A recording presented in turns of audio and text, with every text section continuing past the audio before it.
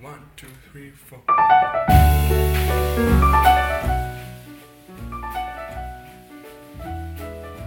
Jack Thorne is an internationally acclaimed playwright and BAFTA award-winning screenwriter.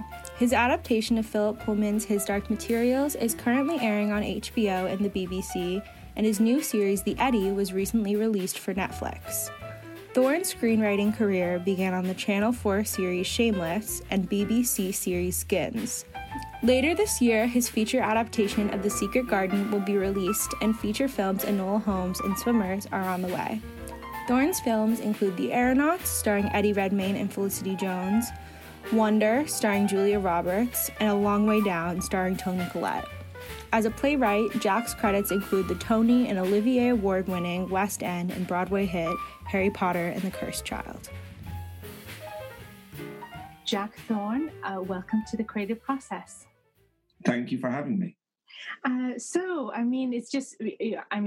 told me you were prolific, and I've really just been I've just been binging His Dark Materials, and this year is quite amazing for you. But in terms of the number of projects out there or soon to be released, and I think about your early work, The Fades, just tell me how you fell in love with storytelling and specifically, I guess television, radio, and the different mediums you worked in. I grew up watching TV with my mum. I feel like I learned a lot about how to be a human watching TV with my mum, watching films and TV. And, and I was a weird kid. I didn't have anyone to play Dungeons and Dragons with. I really should have had someone to play Dungeons and Dragons with. And I didn't quite know how to be in the world, and TV shows like The Bill, EastEnders, shows you might well not know. I know. I lived in England for a bit. So. Okay, cool, wicked. Well, there we are. Do you know what I mean? Like, TV shows like that really just spoke of the everyday experience. I found really reassuring and invigorating, and I've got a tattoo on my hand of "Be Good" from the film E.T. My son is called Elliot from the film E.T. I just always felt like stories were a safe place. Yeah, it's interesting that because no matter what children or whatever the characters go through, dark places, but there's always this resolution, which is quite nice. Well, sometimes there isn't, but the idea that there are places to escape to, that there are big thoughts to think about, that life is more than playground politics. Do you know what I mean? Like, I always found very helpful to me. Yeah, it's a place of magic. So if we speak about like His Dark Materials, which is of course adapted from the Philip Pullman books, it's very dark, but there's a sense of wonder. It's beautiful. I'm wondering what your because you're drawing upon like magical thinking or this kind of superstitious thinking. I mean, what were you as a young child? What were the way you saw the world? As opposed to like now, what you believed was real and how the world worked? I really struggled with what I believed was real. The first time I went to the theatre was to see a play called Toad of Toad Hall. When Toad crashed his car and he was really upset, I had to be taken out of the theatre because I was really upset. I got really upset for him.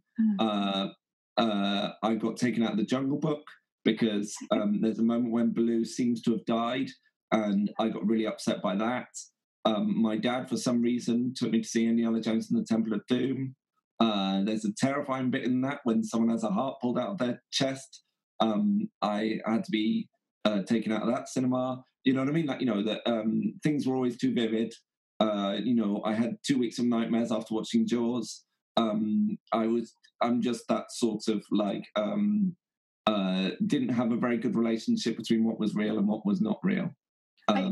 Just to interject, I can relate. I started a riot in the Muppet Show because I thought they were going to kill Kermit, and apparently everyone else don't kill Kermit. You know, it's like a whole cinema of children shouting. So awesome. I can relate early movie experiences, but that all is. I mean, maybe it can make growing up a bit difficult. This sensitivity and feeling intense empathy for others, even fictional characters, but as a writer, that's your stock and trade, right? You can absolutely. Just to follow up on that, I was once in a theatre. I was operating the lights for a pantomime, and Snow White had just bitten an apple, and Snow White had fallen asleep, and Buttons was doing a song and a dance number about going to look for Snow White. And a kid approached the stage and said, "You need to stop dancing. Snow White is in trouble." And the poor actor was like, "Oh, I just need to finish this bit." And the kid was like, "No, you need to stop dancing. Snow White is in trouble." And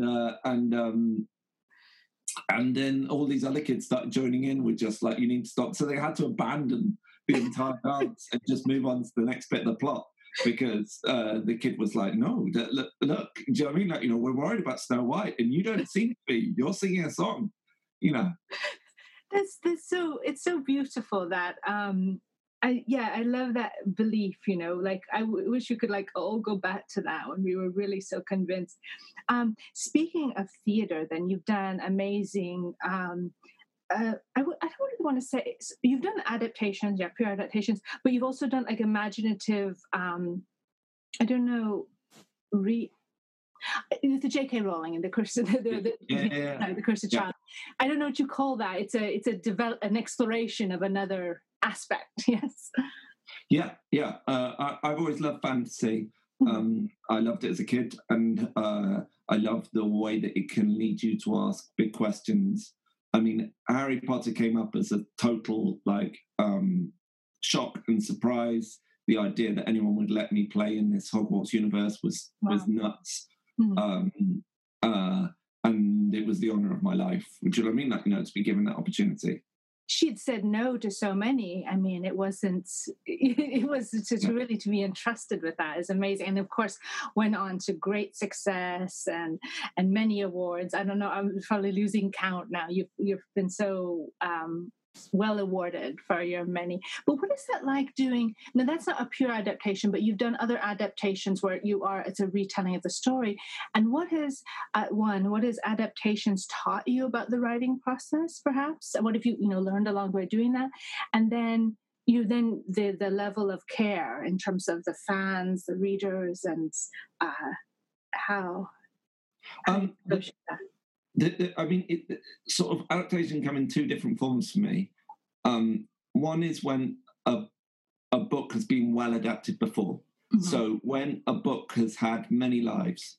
So I did Christmas Carol, for instance. Yes. And Christmas Carol has been done, 400,000 times in many different forms. So it didn't feel like I needed to have a fidelity to the book. It felt like I needed to tell my version of Christmas Carol, that's what I'd been entrusted to do. With His Dark Materials, it was His Dark Materials' first foray into television. Television felt like a really, really good form to tell the story in. It felt like an important form to tell the story in. And so in that case, it was like, okay, I need to work out a way to really be loyal to these books, because these books are so special and so wonderfully written, and I need to do my best by I haven't been entrusted to write my version of His Dark Materials. I've been invited to write the version of His Dark Materials, and in that case, your job is very different. And I've learned so much through doing it. I've learned so much about what sort of writer I want to be, and I've learned so much about Philip is brilliant, and to get to be able to study his work for this length of time, I've been doing it for longer than anyone would do a PhD. Do you know what I mean? Like, I've been working on Philip Pullman, and I feel like it's really grown me as a writer. I hope it's really grown me as a writer. No, it's interesting because this kind of intense listening you have to do, and you have to keep that all seamless and make it feel like exactly out of the mind of the originator of the book. So I can only imagine. It's interesting. Well, all kind of writing for television or film, I think, is somehow an adaptation, or what we see is a translation process. You know what I mean? Yeah. So that's interesting. It's the number of times it gets translated into different people's imaginations. In terms of the freedoms and the restrictions, do you have a preference for doing adaptations, or you've originated your own stories and series? And I have. I don't have a preference. I like doing both. I hope I can continue doing both. I feel like swapping between them makes me better, and all I want to do is get better.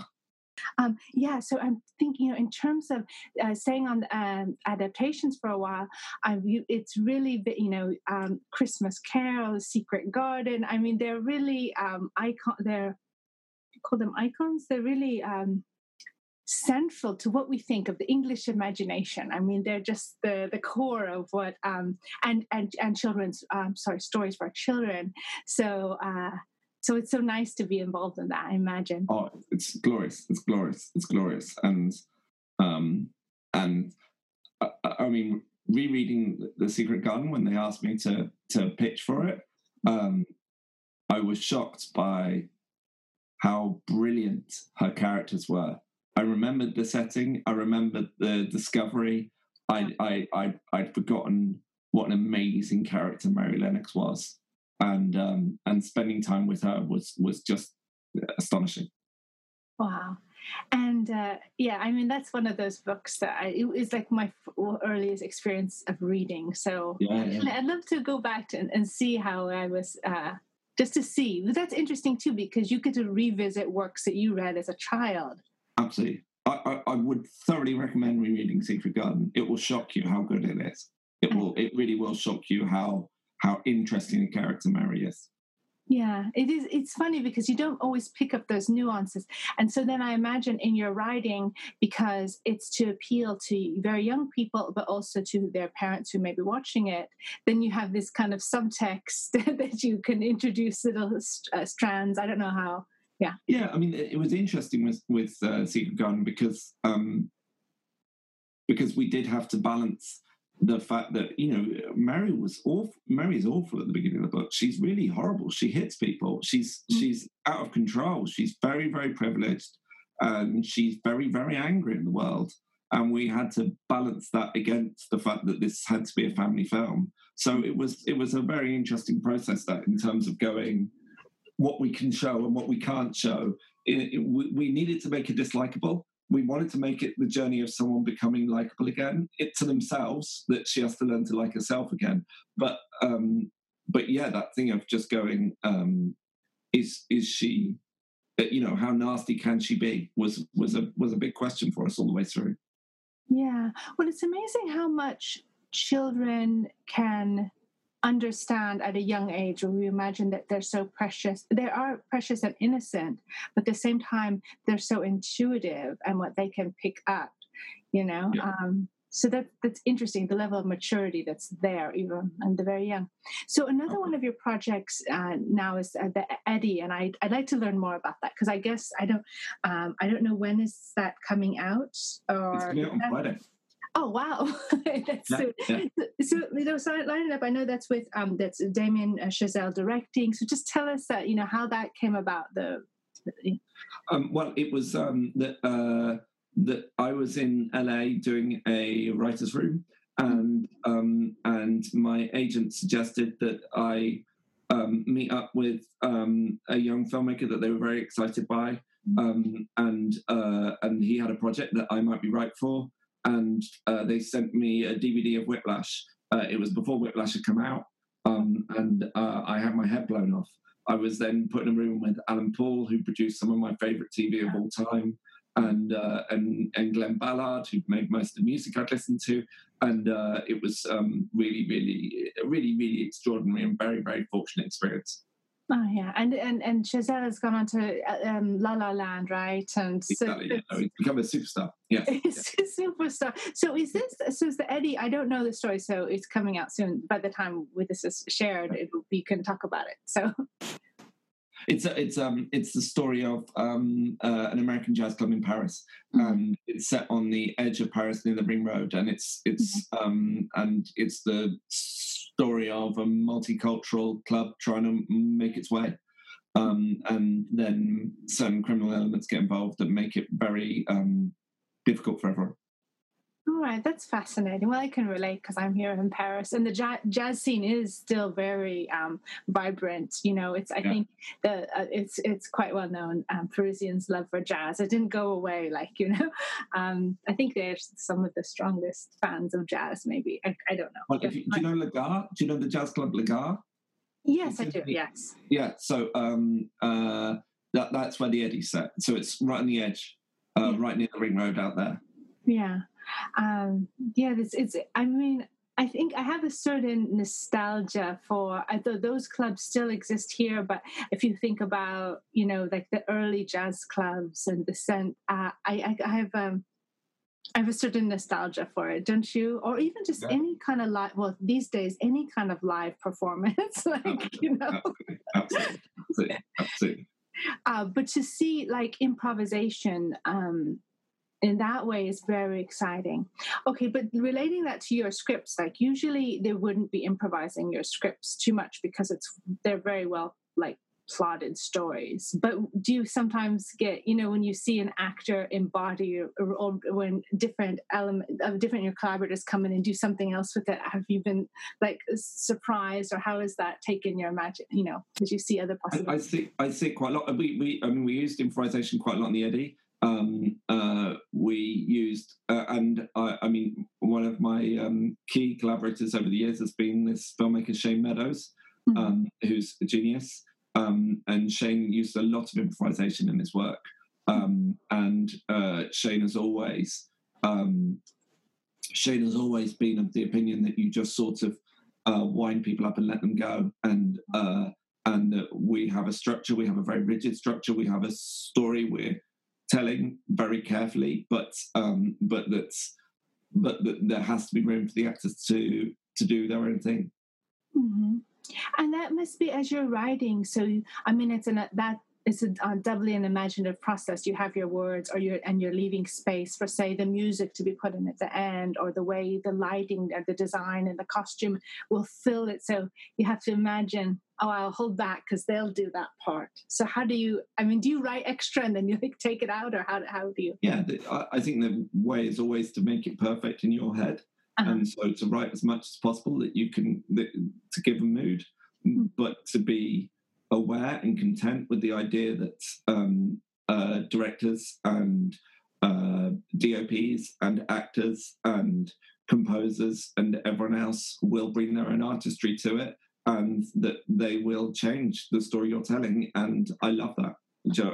I love that bit of the process. I don't want to be a novelist. I like working with other people. I really like it.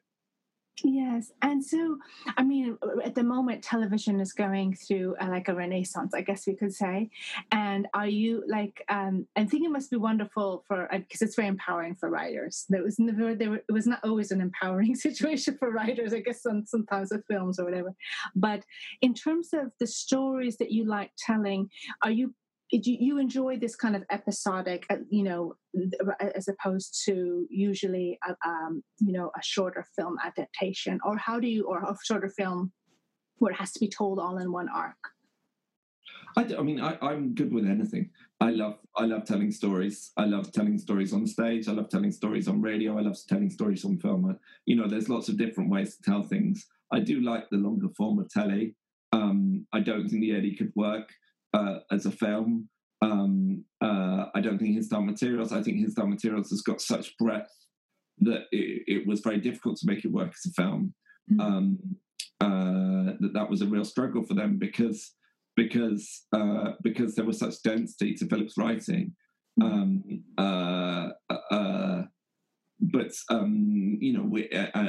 long form telly has the advantage of time, which is a huge advantage. Yeah, I'm very pleased with the quality now, because it had been uneven, or I don't know, maybe because I don't know if it was so much the. I'm not sure if you can compare by American or English, but there were so many episodes that had to be done with network television, right? And Yeah. so, but now it's so nice that you can have a shorter series, or these Yeah. mini series. It's really interesting storytelling. Yeah, I mean, I've never written a 22 episode arc. Do you know what I mean? Like, I've never done that, so I've only ever done the short ones. But yes, no, I hear you. Yeah, 10 feels a lot. Do you know what I mean? Like, 8 feels a lot.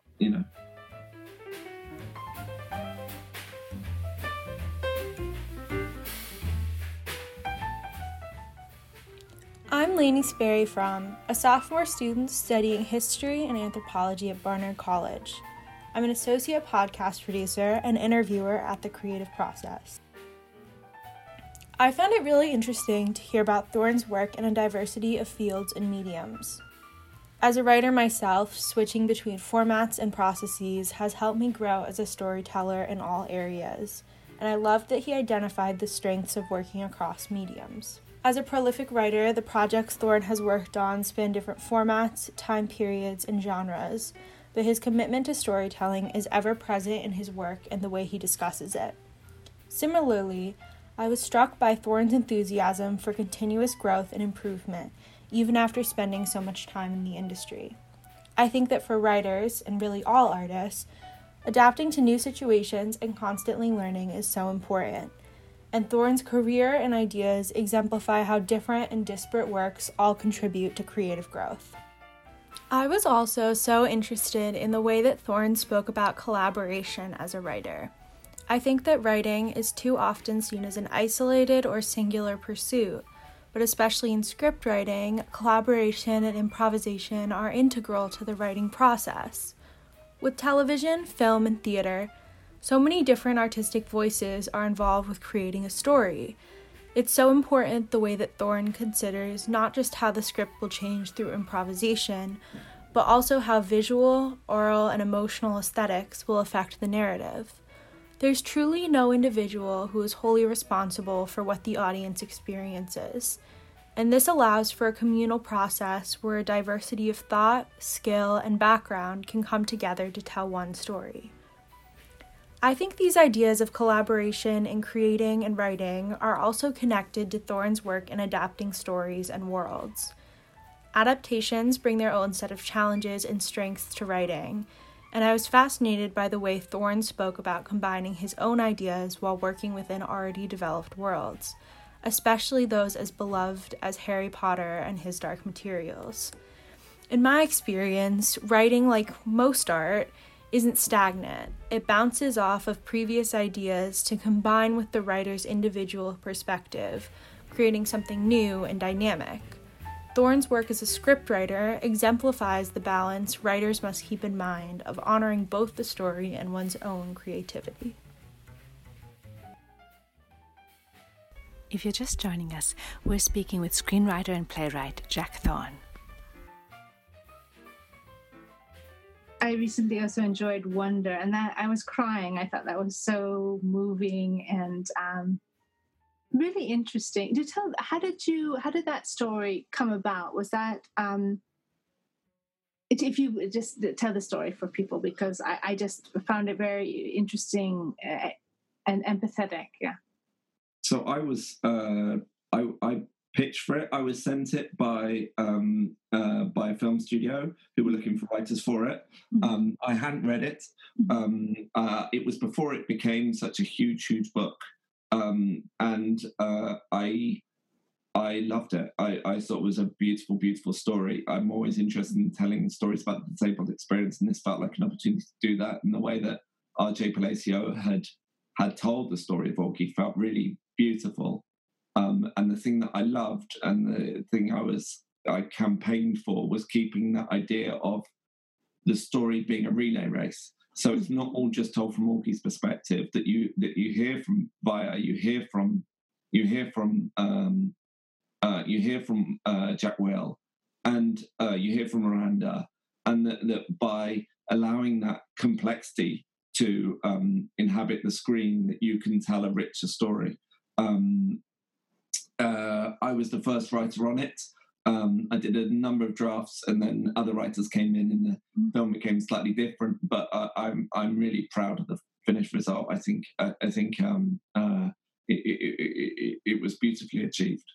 Mm-hmm. And it was always nice when it can be also a learning experience. I think I feel fortunate not to really experience bullying other than the usual. Maybe there's names, or sometimes children can be cruel, but I think it's nice that it can be a learning experience where you can show the effects to young people of what happens when people are bullied or are shunned, and so it's nice to be a part of that too. Yeah, RJ wrote a children's book version of Wanda, which is rather lovely, and is all about Augie going up in a space rocket. And so I've been reading that. I've read that probably a couple of dozen times to my son at night before he goes to bed. It's part of our rotation of books that we do. We read 3 books a night, and that's often been one of them. And we have some very interesting chats about it. And Elliot's 4. He's not really experienced anything really yet of the outside world. He doesn't like other kids, so he doesn't really, do you know what I mean? Worry about what they're thinking or doing. But he does notice that Augie looks different, and he does want to talk about why that was and what that is and how he should respond to that. And that feels really important conversation to have with him. Yeah, well, I think so. We're such an image-based culture now, and social media. So I can't imagine what it is like growing up in this environment where everything is so documented. But so I think it is so important to have those stories that help explain what can be confusing. You've had, success in England. You've had success, in America and in different countries. But what have been sometimes when you've adapted works for different countries? What were some things that you felt needed to be there to explain? There's always these cultural differences, or what did you find, or maybe not so much? Yeah, I haven't really done much. I've written scripts for American stories like Wanda. I've written quite a few of those scripts, and it is always interesting, that thing. And it's there's obviously different words like pavement becomes sidewalk, and do you know what I mean? And all that sort of thing. Character is hard because when you're creating a character, you're trying to be specific, not universal, and that you hope that the character you can create specifically would that you're able to do that wherever that character is from. But you're always learning questions. And my experience on The Eddie, for instance, was one where we had Andre and Amandla, the 2 leads, brought up questions of African-American identity that I was struggling to answer. And I had to ask for an African-American writer to become part of our team, our writers' team. We had a diverse team already, but we didn't have an African-American writer on the team. And so we brought in Philip Howes because I was drowning trying to write them. I just wasn't getting it right. And Philip really transformed the work and did a huge amount of good for us. Mm-hmm. And it can also be interesting when different artists are embraced by different countries. I'm just thinking now of France because of the Eddie, and notably were sometimes the first to embrace, or the bigger audience for jazz musicians, or like a lot of African American writers like James Baldwin, or even other writers like who you've also adapted. I think Philip K. Dick. No. Yes. Yeah. So. Yeah, like the biggest fans were there, and even like Francis Bacon was like big in France before he really was complete. So that's kind of interesting when one culture sees something else, maybe doesn't even fully understand it. It's like drawn to its enigma or something. Yeah. No, it's fascinating, and it's interesting as an outsider writing about something, and. With The Eddie, I was trying to write a story about Paris, But part of the reason why I was trying to write a story about Paris was because I was aware where London and New York were going, and I thought there was an interesting story to tell about cities and to tell about exclusion and to tell about there's an exclusivity to Paris because of that ring road that's changed the makeup of the city, and that felt something interesting to explore for where London's going, for where New York's going, for where modern cities in general are going, with how we deal with hegemony,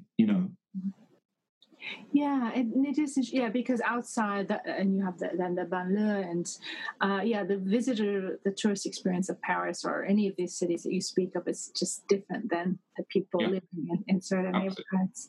And I guess I didn't finish asking because I was curious about the adaptation process and how, when you're adapting a writer who's no longer with us, then maybe you have some free reign.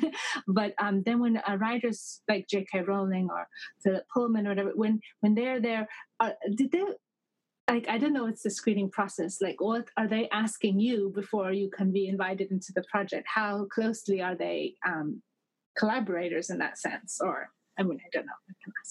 It's a weird thing because there's not like they don't come and sit there and interview you and go,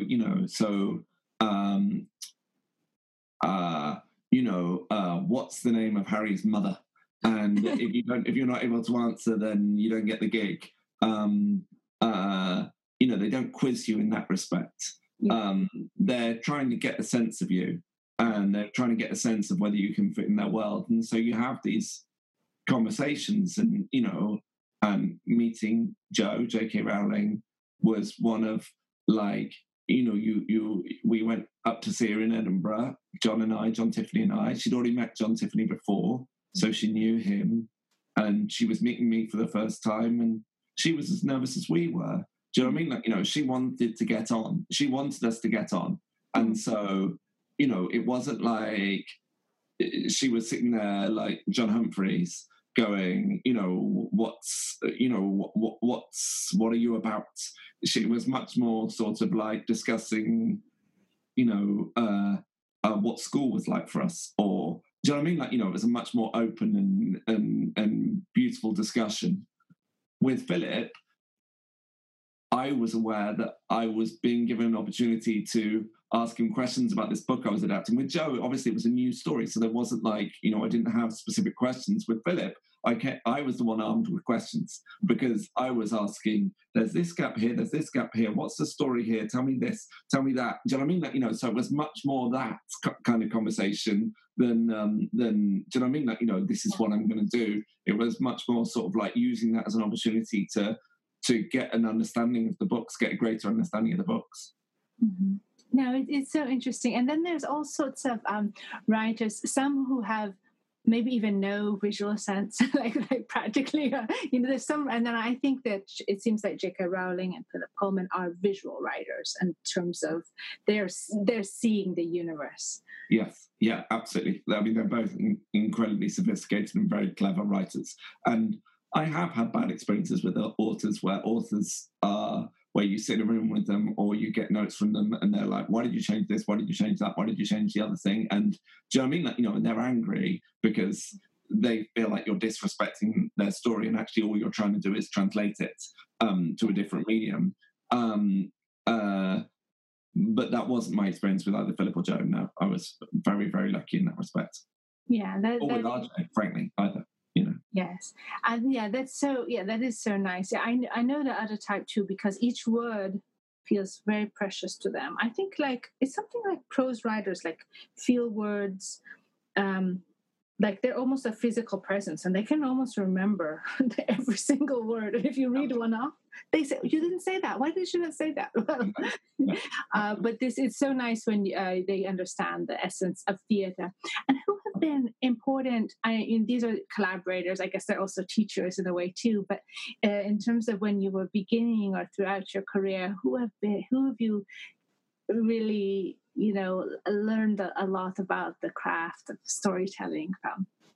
I'm very lucky. I've got a big, long list. Chris Hannon, who was my teacher when I was at university, who's a wonderful playwright. Pavel Pavlikovsky, who was my first employer. in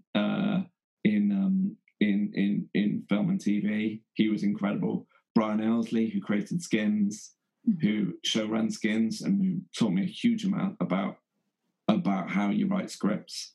And then John Tiffany, my director, my friend. Do you know what I mean? Like, you know, who I just feel like I've grown up with. And then Shane Meadows, who I've co-written with for 12 odd years, and I love John and Shane so much. And they're teachers, they're friends, they're lovely people. They're incredibly patient with me, and you know, and they've transformed me as a writer. It's so beautiful to have these collaborative experiences. And you touched on a bit of you've written quite a bit for radio, Yes. and of course BBC. And well, there's a great.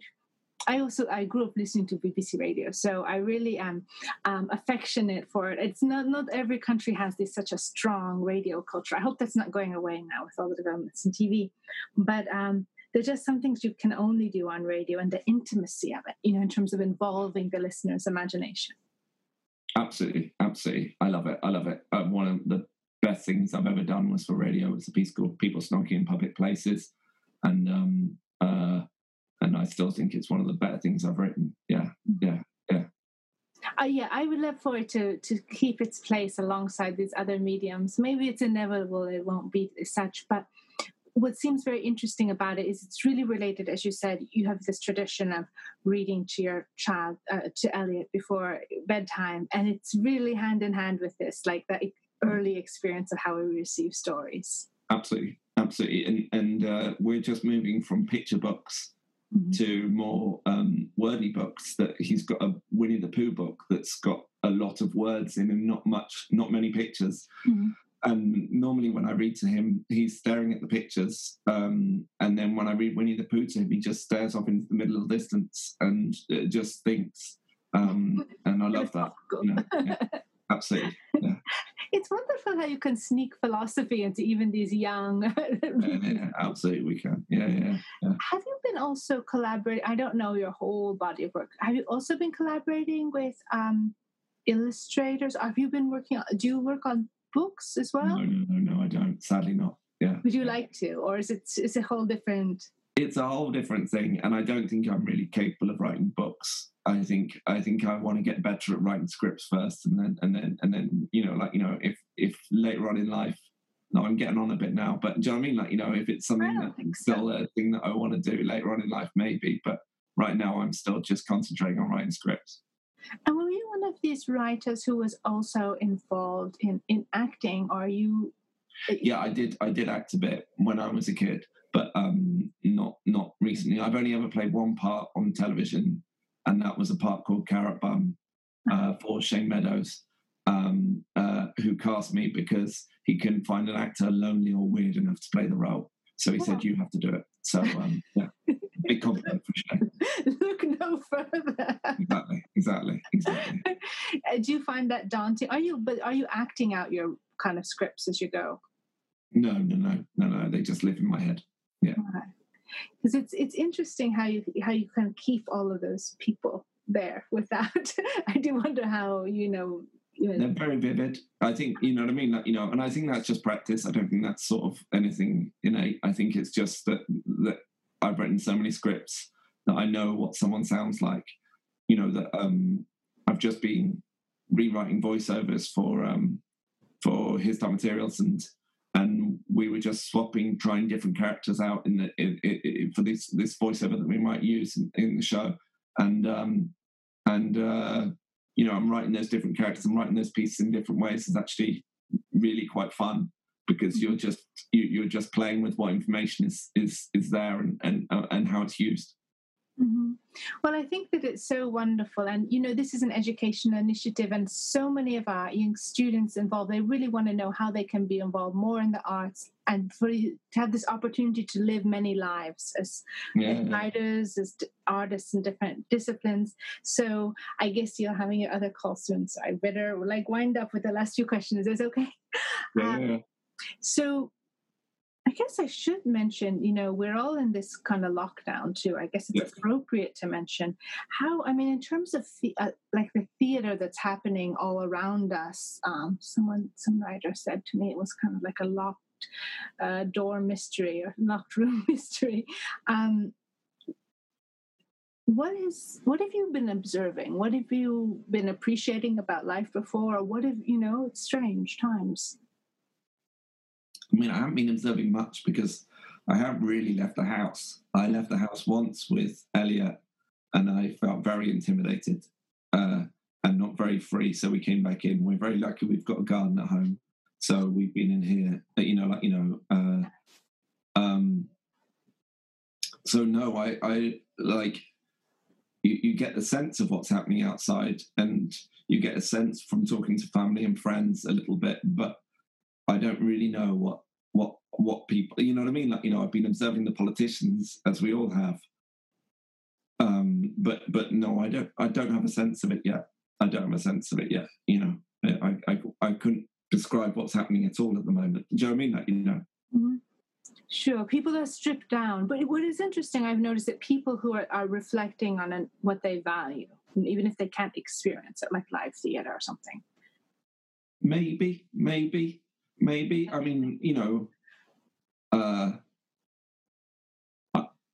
My worry is that we've become much more self-serving, and that because we've got scared, we've stopped thinking about others as quite as much. Mm-hmm. I had a real meltdown about underlying health conditions, which was just being used on every statistic about how many people had died and how many people had underlying health conditions. And it was just a way of distinguishing the disabled population from us. Mm-hmm.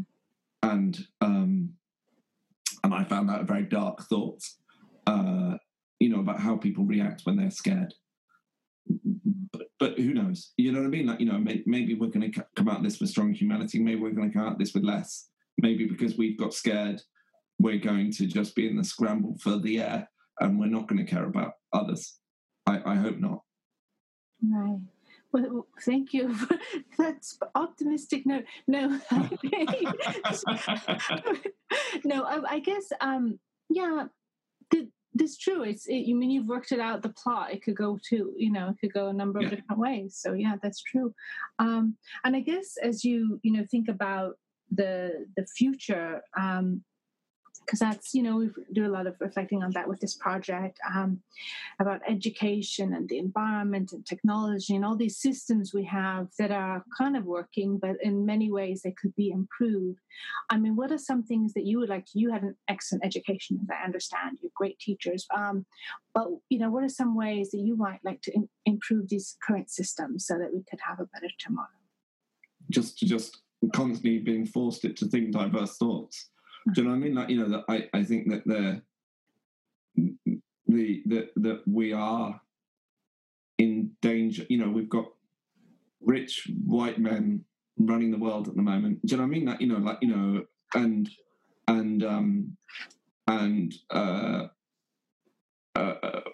And yet we've got a multicultural society that's not being observed properly. And that was my thing about the Eddie. That, do you know what I mean? That I felt like Paris was just sort of in love with itself and not necessarily thinking, do you know what I mean? That, no, I think that's unfair. I don't mean that. Do you know what I mean? That, I just think that thing of just not being aware of what story your city was telling.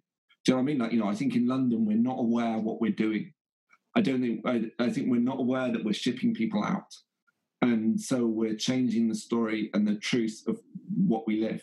Do you know what I mean? That, and I think that thing of just constantly thinking about, constantly having your empathy challenged, I think is the most important way of living life. So I want to thank you, Jack Thorne, for sharing, for inviting us into your imaginative world, for your stories full of darkness and light and the magic of the everyday that exists behind every corner. And thank you so much for sharing your reflections and for adding your voice to the creative process.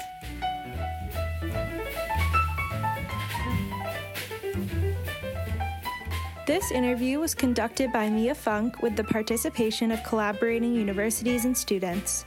Associate interviews producer on this podcast was Lainey Sperry-Fromm. Digital media coordinator is Yu Young Lee. Wintertime was composed by Nicholas Anadoulis and performed by the Athenian Trio. Has this interview sparked your creative process? If so, you can submit your creative works to submissions@creativeprocess.info for an opportunity to be included in the projection elements of our exhibition traveling to leading universities, or published on our website, www.creativeprocess.info. Want to get involved in exhibitions or interviews? Email us at team@creativeprocess.info.